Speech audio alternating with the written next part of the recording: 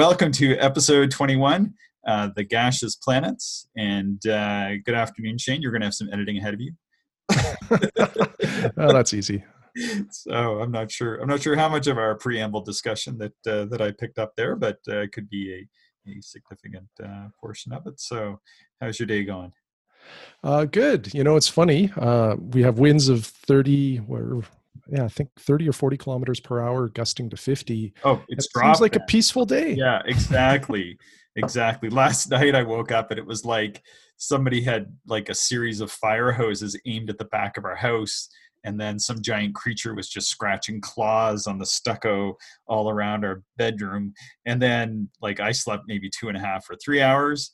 And my wife, she just like slept like a baby right through the whole thing. And so I'm a little bit tired today, but hopefully tonight get some good rest. So this is part two to episode 15. Wow, hard to believe we're on episode 21 now, but this is the second part to the one that we did several weeks ago now on the terrestrial planets, which were Mercury and Venus, Earth, of course, though we didn't really talk that much about Earth, and Mars. But what are these? What are the four gaseous planets? I guess is what we're calling them now. Yeah, so they're much larger than the planets we talked about in episode 15, and they are Jupiter, Saturn, Uranus, and Neptune. Um, there's a lot of interesting features to observe there, and I guess we'll probably get into it here as we go on through the episode. Yeah, so the one thing that has changed, at least since I've been doing astronomy anyway, is we used to refer to the four of them as the gas giants, but that's changed now because the term gas giant was coined in 1952, which is long before you and I came around. But now they refer to the gas giants as just the planets like Jupiter and Saturn, and then planets like Uranus and Neptune. Technically, we're referring to those as ice giants. And I suppose because the gas giants are giant planets composed mostly of hydrogen and helium, and a layer of metallic hydrogen makes up the bulk of each planet. But the ice giants, they have, water clouds and, other type of clouds that are more ice related, like ammonia and some non-hydrogen clouds. I think methane clouds as well. So anyhow, so we'll start with Jupiter. How does that sound? Love it. Might as well, since we're working our way from the inside out. So the Yeah. king of the solar system. So what do you know about Jupiter, Shane? I know it's my favorite planet to observe in Really? the Why is that? whole solar system. It's the most dynamic. You have the four Galilean moons. So there are very large moons in the solar system. They're visible through, good, powerful binoculars, but through any telescope, you'll see the four moons. Yeah. They're always in different positions, different alignments. You don't see any of the, well, maybe with a really big telescope, you'd see some surface details, but for your typical backyard telescope, they really just look like stars. But they're always moving. If you time it just right, you might capture one coming from behind Jupiter, or passing, going from being visible to going behind it, which is a really neat thing to observe. I think a couple episodes ago we talked about the shadows, shadow transits. So that's really neat. There's a number of different bands on Jupiter, cloud bands, that all have unique detail.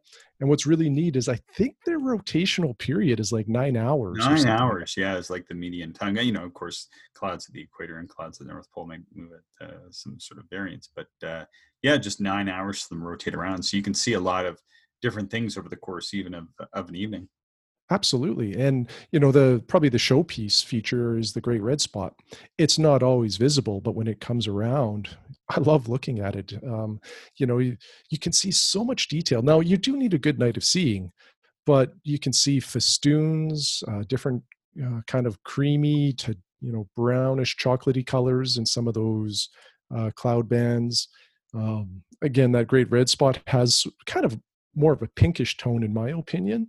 Yeah. But it's color, and again, it's always changing, and I love looking at Jupiter, and it's big, right? It's big, so you're able to actually get out a lot of the detail, and you can do that with like a, even a 60 millimeter telescope will show you a lot of things on Jupiter. You don't need a lot of aperture to have fun with that planet. Yeah, it's got apparently, like in sort of my research for the podcast, and thanks so much for like that introduction on observing Jupiter. 2.5 times all the material of the other planets are in Jupiter, so it's really big. So big, in fact, that sometimes it'll be referred to as a failed star, and you could fit about 11 Earths across the disk of Jupiter, sort of. That's how big it is. And sort of for scale, you could only fit 10 Jupiters across the disk of the sun, so to speak. So it's really on just a huge order of magnitude larger than Earth and most of the other planets.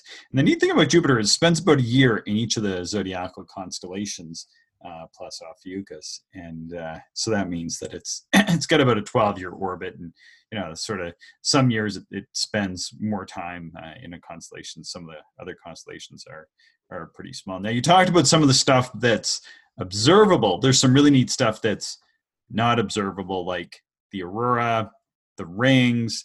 There's about 80 other moons than the Galilean moons, and the radiation belts. So the moons, can you name the moons?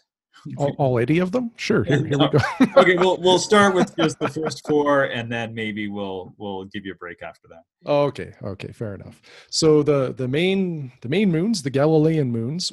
Why are they Galilean moons, Chris? What does that mean? So they're called Galilean moons because Galileo discovered them in 1609, 1610, and Galileo was observing Jupiter and saw these bright stars around it, and then he sketched them, and very, very basic sketching, which really I find inspirational because I feel like I can actually sketch maybe a little bit better than Galileo did. And he just drew these little star like points around it, and then came back and noticed that over the course of several nights that they had moved. So they're named Galilean moons after Galileo, these four bright ones. Yeah. So the names of these four moons, it's Io, Europa, Ganymede, and Callisto. And do you have a favorite?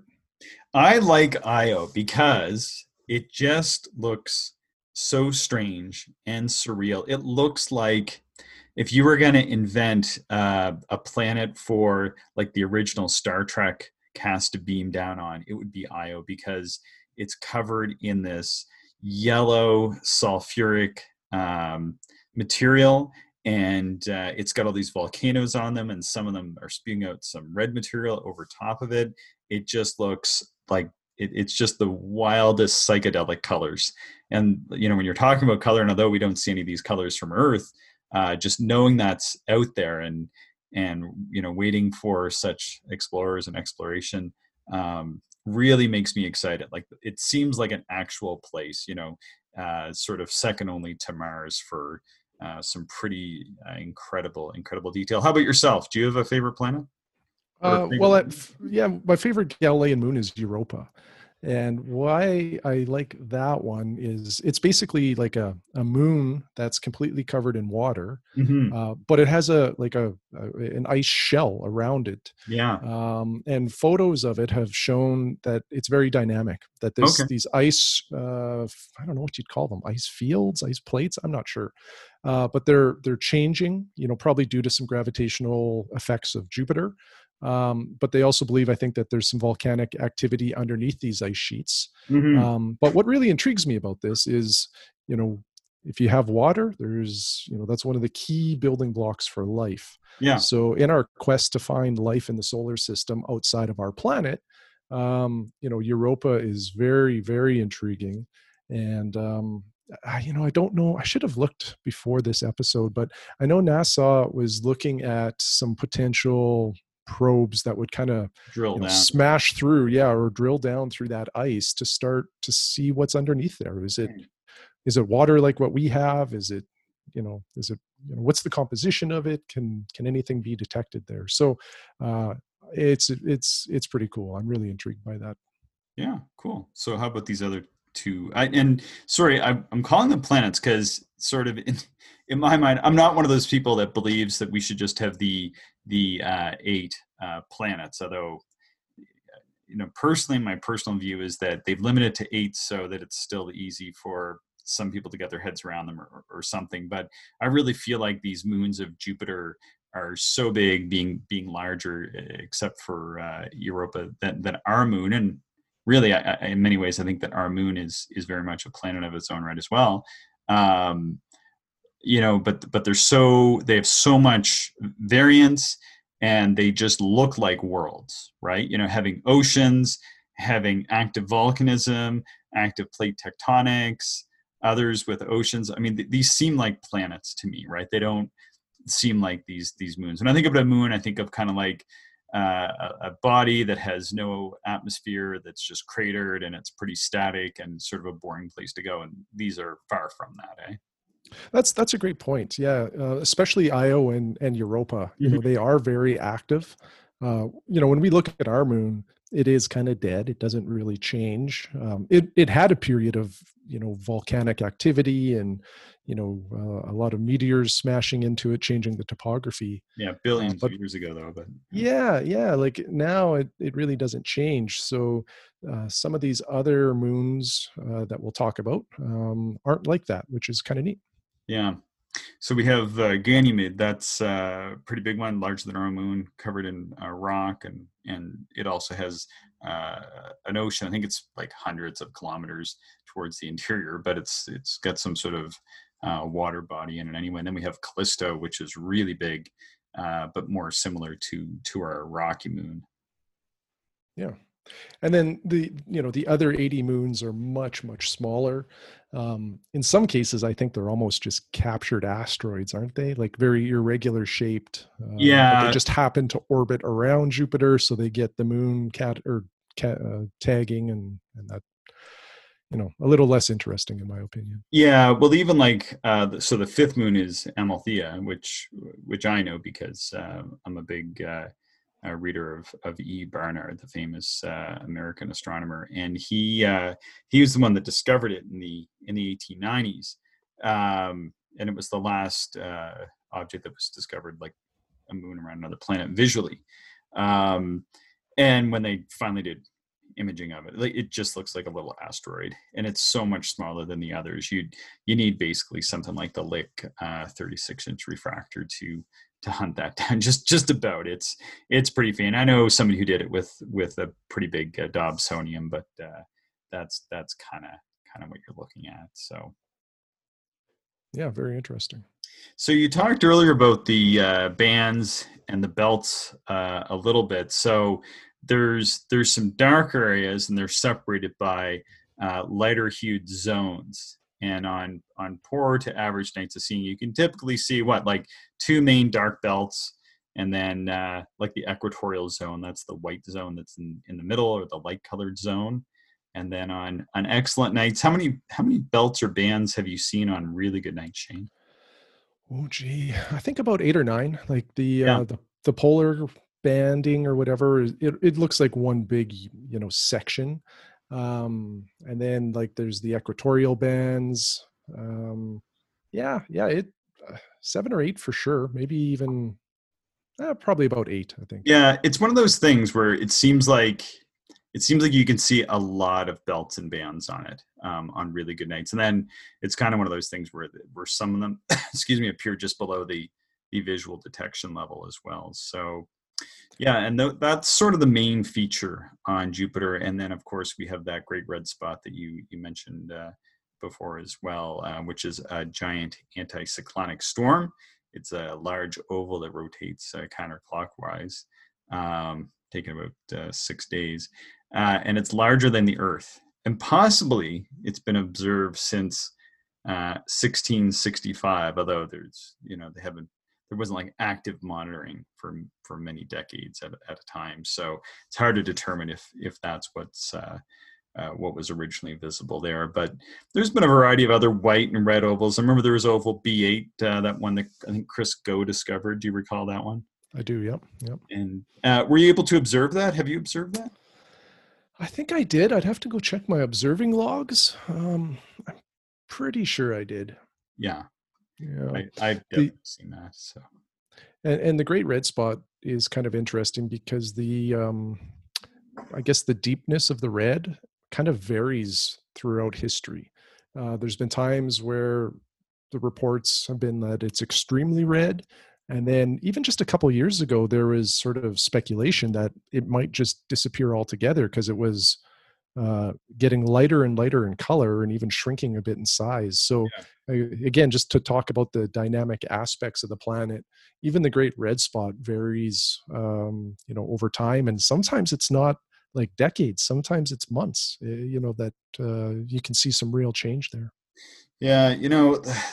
The one observation, like sometimes it can be hard to even pull out the red spot depending on the seeing conditions. I don't know. Maybe it's easier for you or other people than it is for me. But there's often nights where I go out and look, and I'm like, is that the red spot? Am I actually seeing it? What am I looking at here? But then other nights it really seems to stick out. I don't know what your experience is like with that.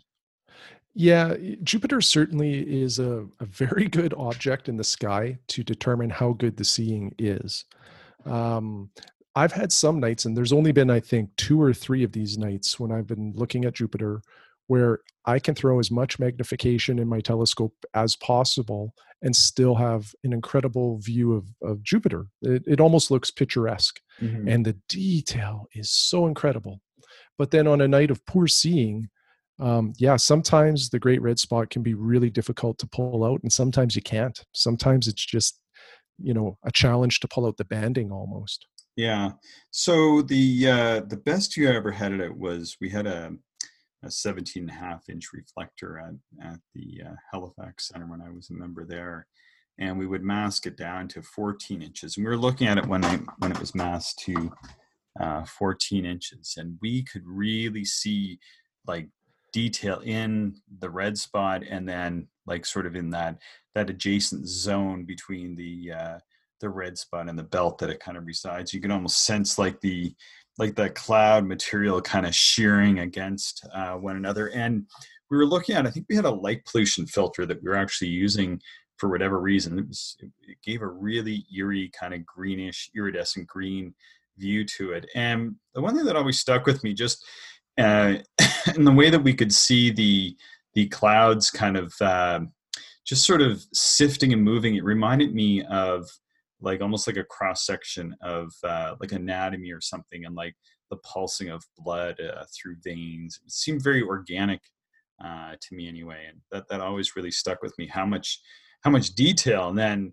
how real it looked. Like it looked like a living thing, I guess maybe is the best way to put it. And that's something that doesn't seem to translate as well in photographs or anything else. Like how real these things look to your eye in real time versus in some sort of gussied up digital mediated Photoshop technology, eh?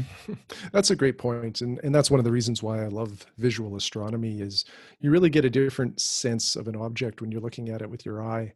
And it's not to take away from the photographs because they're great to look No, they at are too, great. but it is just a different experience at the eyepiece. And maybe one of the takeaways here for anybody listening is if you happen to be observing Jupiter and it's one of those nights where you can just keep putting magnification on and the view is great, don't stop. Spend your whole night looking at Jupiter. Yeah. Don't go to bed. Take it in because those nights are rare and incredible. Yeah, and you can just kind of look for a while and then take a break, and you shouldn't look for real long stretches at any given time either, because your eye will get fatigued and it's not as enjoyable. But Yeah, good point. yeah, I always think of visual observing is kind of like going to the Louvre. I went to the Louvre. I referenced my trip to France at the end of the last podcast, and when I went, this is just about a decade ago, and everybody's got their digital cameras, and some people are even using their phones to take photos of everything. And you get there and you realize, like, well, everything, you can actually go online to the Louvre first of all, and you can pretty much go down the corridors and you can look at high resolution images of everything, pretty much, more or less. Yep. Same with a lot of other museums these days, which is really cool, especially during these times of isolation. But it's really surprising how many people still bother to get in that plane and fly over there and actually go to the Louvre every day.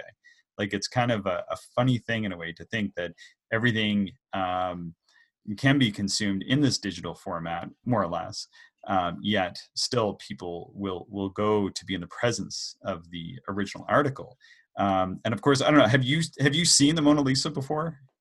No, no, I've never been to the Louvre. So the first thing people always say is, it's so small, right? Like, Hmm. and I'm not saying that as a negative thing. It's the size that it is, and it's a masterful work. I'm not really an art scholar or anything like that, but certainly I think argumentatively it would be one of the most well-known, if not argumentatively one of the best paintings ever created.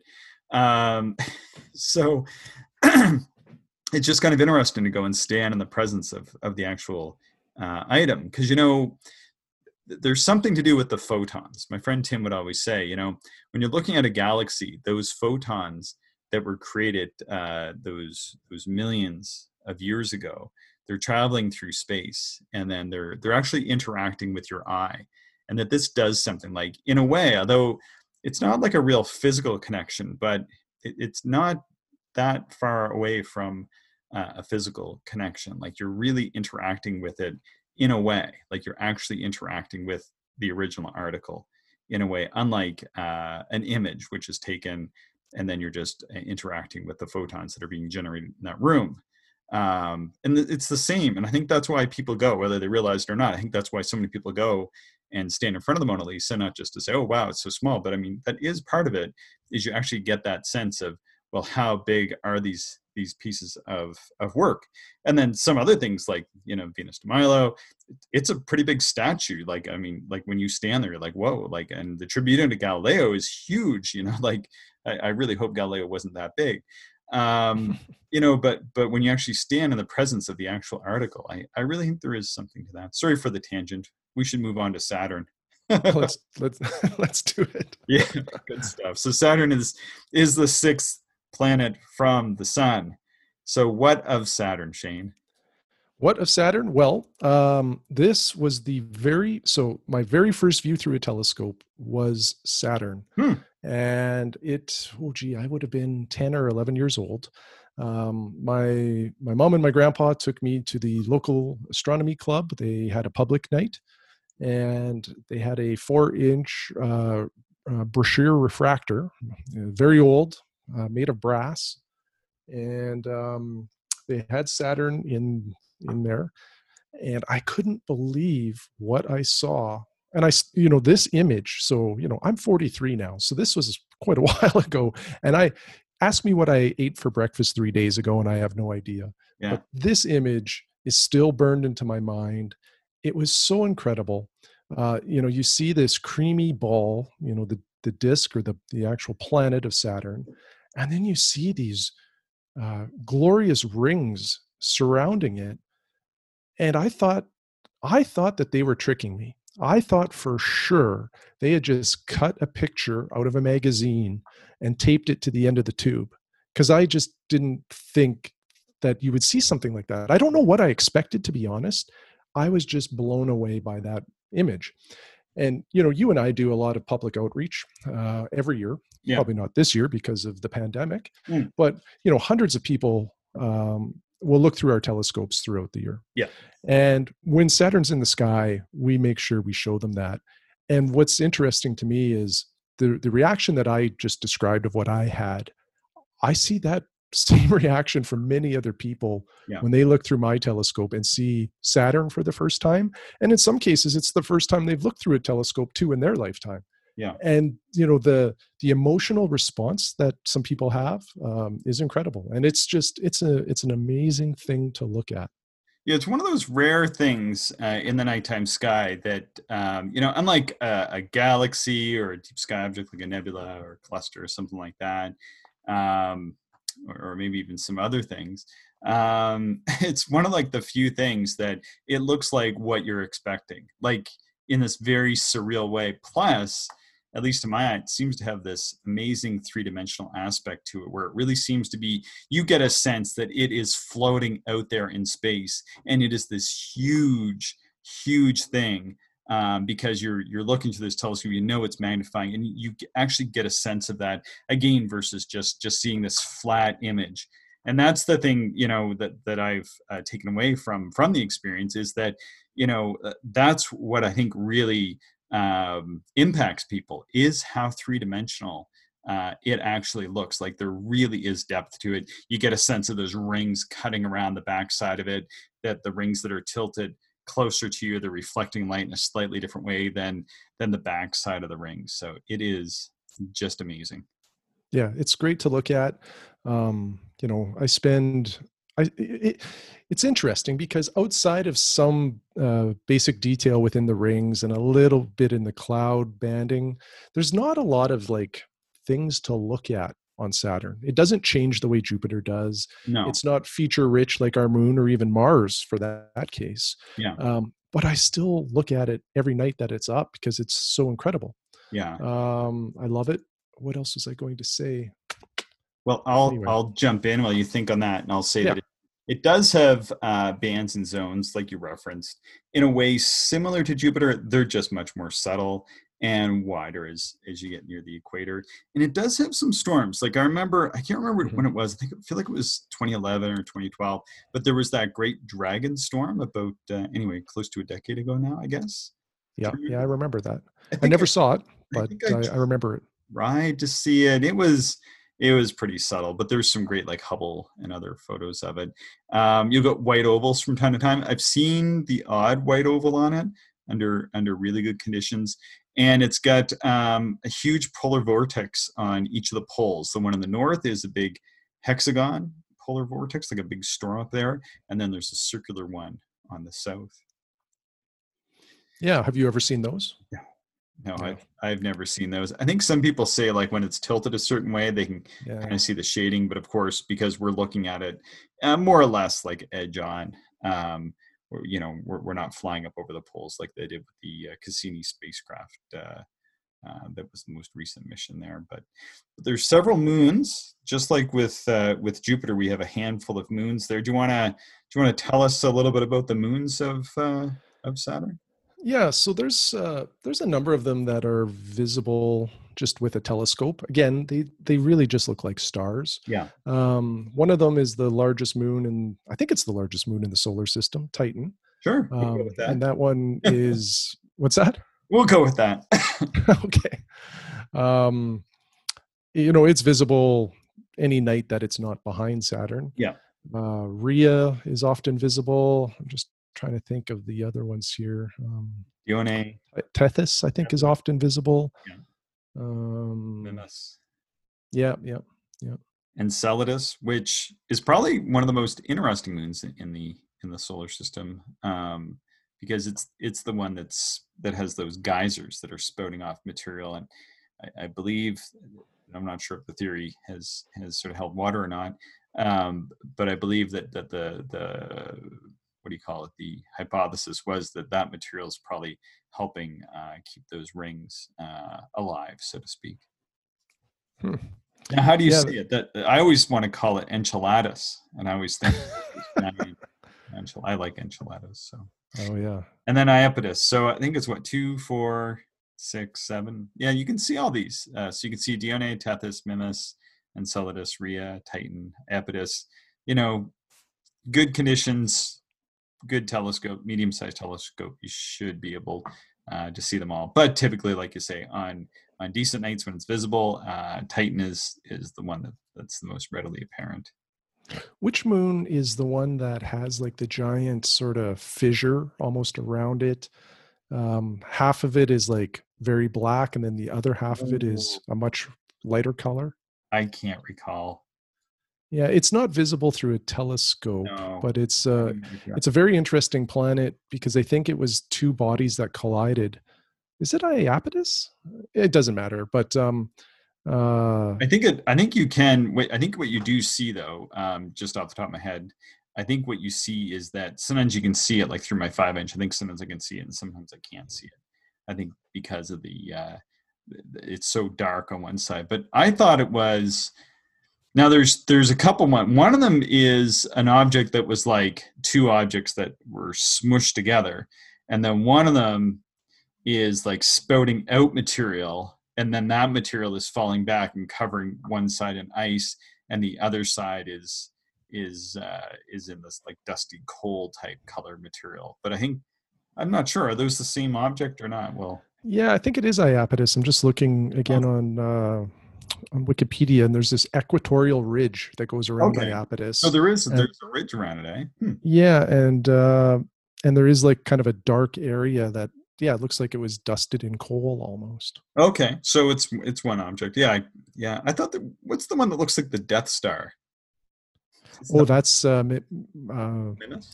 Mimis, Yeah. yes, Okay. and that crater is called Herschel Oh, okay. Yeah, I was kind of getting them, kind of getting those two mixed up. So because anyway. William Herschel discovered the moon. Oh, did he So really? yeah, I'm Oh, just reading that too. oh, cool. Oh, it's, yeah, right off, as reliable as Wikipedia is. Yes. Excellent. So let's talk about the rings. Oh yes. So, how thick are these rings? Like when you look at them, they can seem razor thin. Yeah, if I think, what is it, every 12 years or something like that, the rings of Saturn will be edge on from our perspective on Earth. So you just see this line, and it's very it's very strange to see it like that because you're used to seeing far more detail in those Yeah. rings. But they're quite, the rings are quite thin relative to the size of the planet. Yeah. Yeah, they're like around 100 meters or 100 yards thick, I guess. And there's a couple theories. One of them was that these rings are the remnants of a moon that was destroyed around Saturn, and then the other is that they originated from the solar nebula when Saturn was being formed in the early parts of our solar system formation. But some of the ice in the rings comes from Enceladus's geysers, which we kind of referenced earlier. And yeah, they go edge on about every 13 or so years, just depending on where we are in our orbit, where it is in its orbit. But it takes 27 years for it to go around the sun. So it's exactly, well, not exactly, but it's about halfway through that period of time that we'll see them, and then around 13 or so years later, we'll see them again and go edge on. But it just depends on how we're lining up with Saturn, and of course Saturn has a bit of a tilt too. So there's a few other variables that happen, but we'll see them edge on again, I think, in 2025. Interesting. And one of the other neat things too about the moons, at least some of them that the Cassini mission validated, was that a number of these moons are actually like ring shepherds. The moons influence the particles that make up the rings around Oh yeah, Saturn and right. sort of keep them in place and keep some like uniform divisions within the rings. Again, it's a very neat system of how it all comes together to form this beautiful work of art in the solar system. Yeah, yeah, it's pretty amazing. Anything else to add? That was a good point. Anything else to add on Saturn? That, yeah, let's move on to what is next one here? Uranus. Uranus. Yeah. Seventh from the sun, an ice giant made up of water, ammonia, methane ices. It's also got some rings and moons, and it was discovered on many occasions before being recognized as a planet. In fact, as you know, I'm very interested in early visual astronomy, and both Hipparchus and possibly Ptolemy, way back in the early BCs, actually had it added to their star catalogs. Wow. And it appeared in the Almagest. Although they just sort of plotted it as a star, because it is just sort of at that faint star, but naked eye visible level. They did end up plotting it, which is really interesting. I mean, it just shows how exacting they were.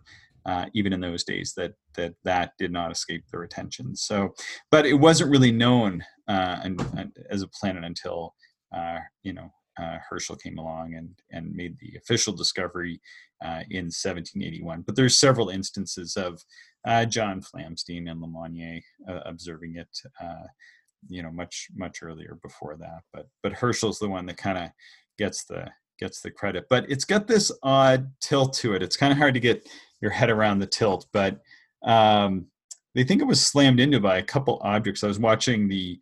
Have you watched the season 3 of Cosmos yet with Neil deGrasse Tyson? No, I haven't. Which is it's sort of an interesting show.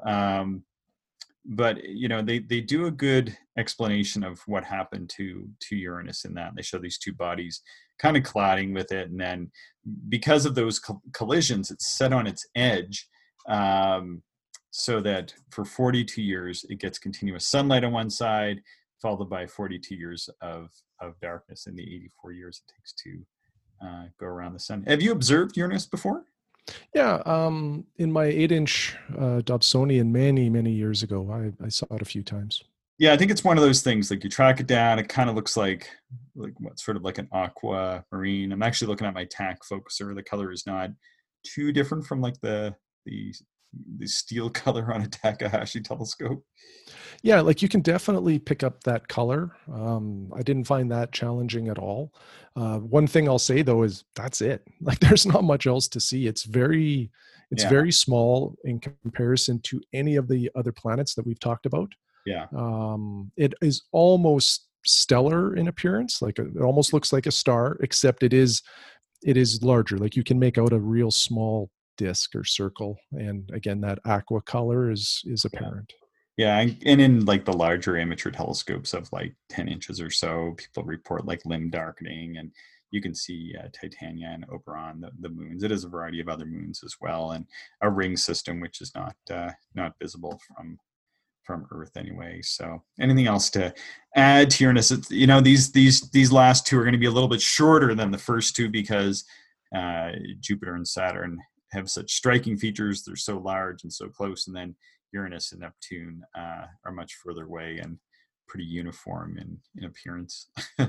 Yeah, they are, and I think I think there's two general things that I'll say about Uranus and Neptune that kind of make them intriguing to me, and it's not from a observational standpoint from my telescope. It's that they are so far out.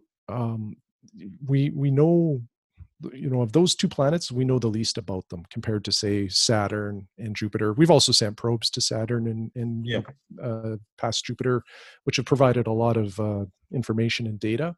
But the other thing, you already mentioned the axial tilt of Uranus. So, normally the north is on kind of the top and south is on the bottom, but this whole planet's on its side, which is bizarre. yeah. And then when we start talking about Neptune, I think it rotates backwards, if I'm not mistaken.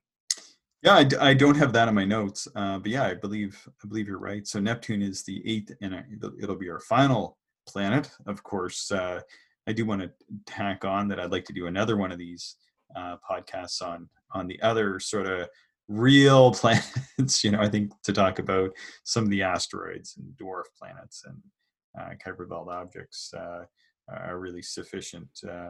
To include in the solar system as well, because they are so large and an important part of it. But it takes about 165 years for Neptune to go around the sun. So I think it's like just completing or whatever its second orbit or halfway through its second orbit since it was discovered in 1821. So it's got a great dark spot that has been observed by the Hubble, and it, incidentally, was actually observed by Galileo, and he drew that on December 1612 and January of 1613. So it's really interesting. It's really unfortunate that he didn't, sort of recognize it for what it was. There's just no way that he would have.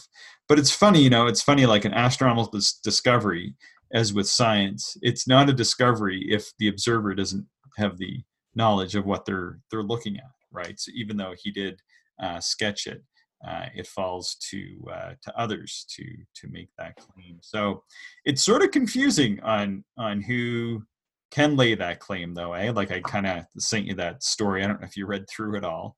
Yeah, I did. Yeah, it was interesting. So it's a bit of this back for. I don't think I'm going to read this whole thing though.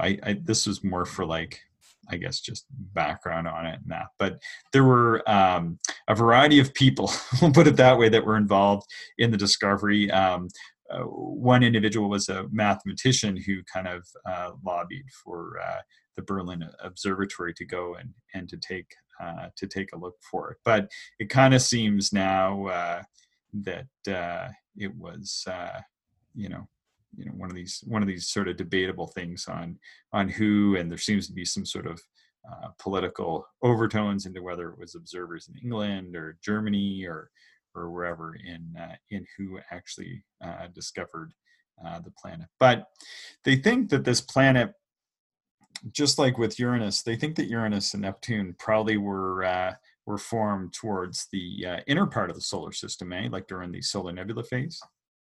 And then just kind of made their way outwards. Outwardly migrated. They call it the Okay. outward migration, which isn't really well understood. But in order for them to have the constituent components that they have with all that water ice, like water ice just wouldn't have occurred in such quantities out, in an orbit that takes 165 years to go around the sun. So there's 14 known moons.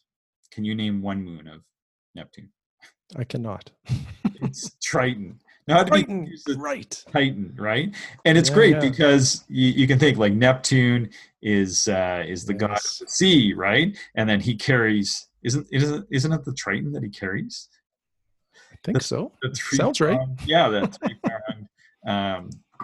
Wouldn't be my weapon of choice, but I guess it may do in the early Grecian times. So yeah, and it takes a long time to go around. And Triton was actually discovered only 17 days after the discovery of Neptune by William Lassell.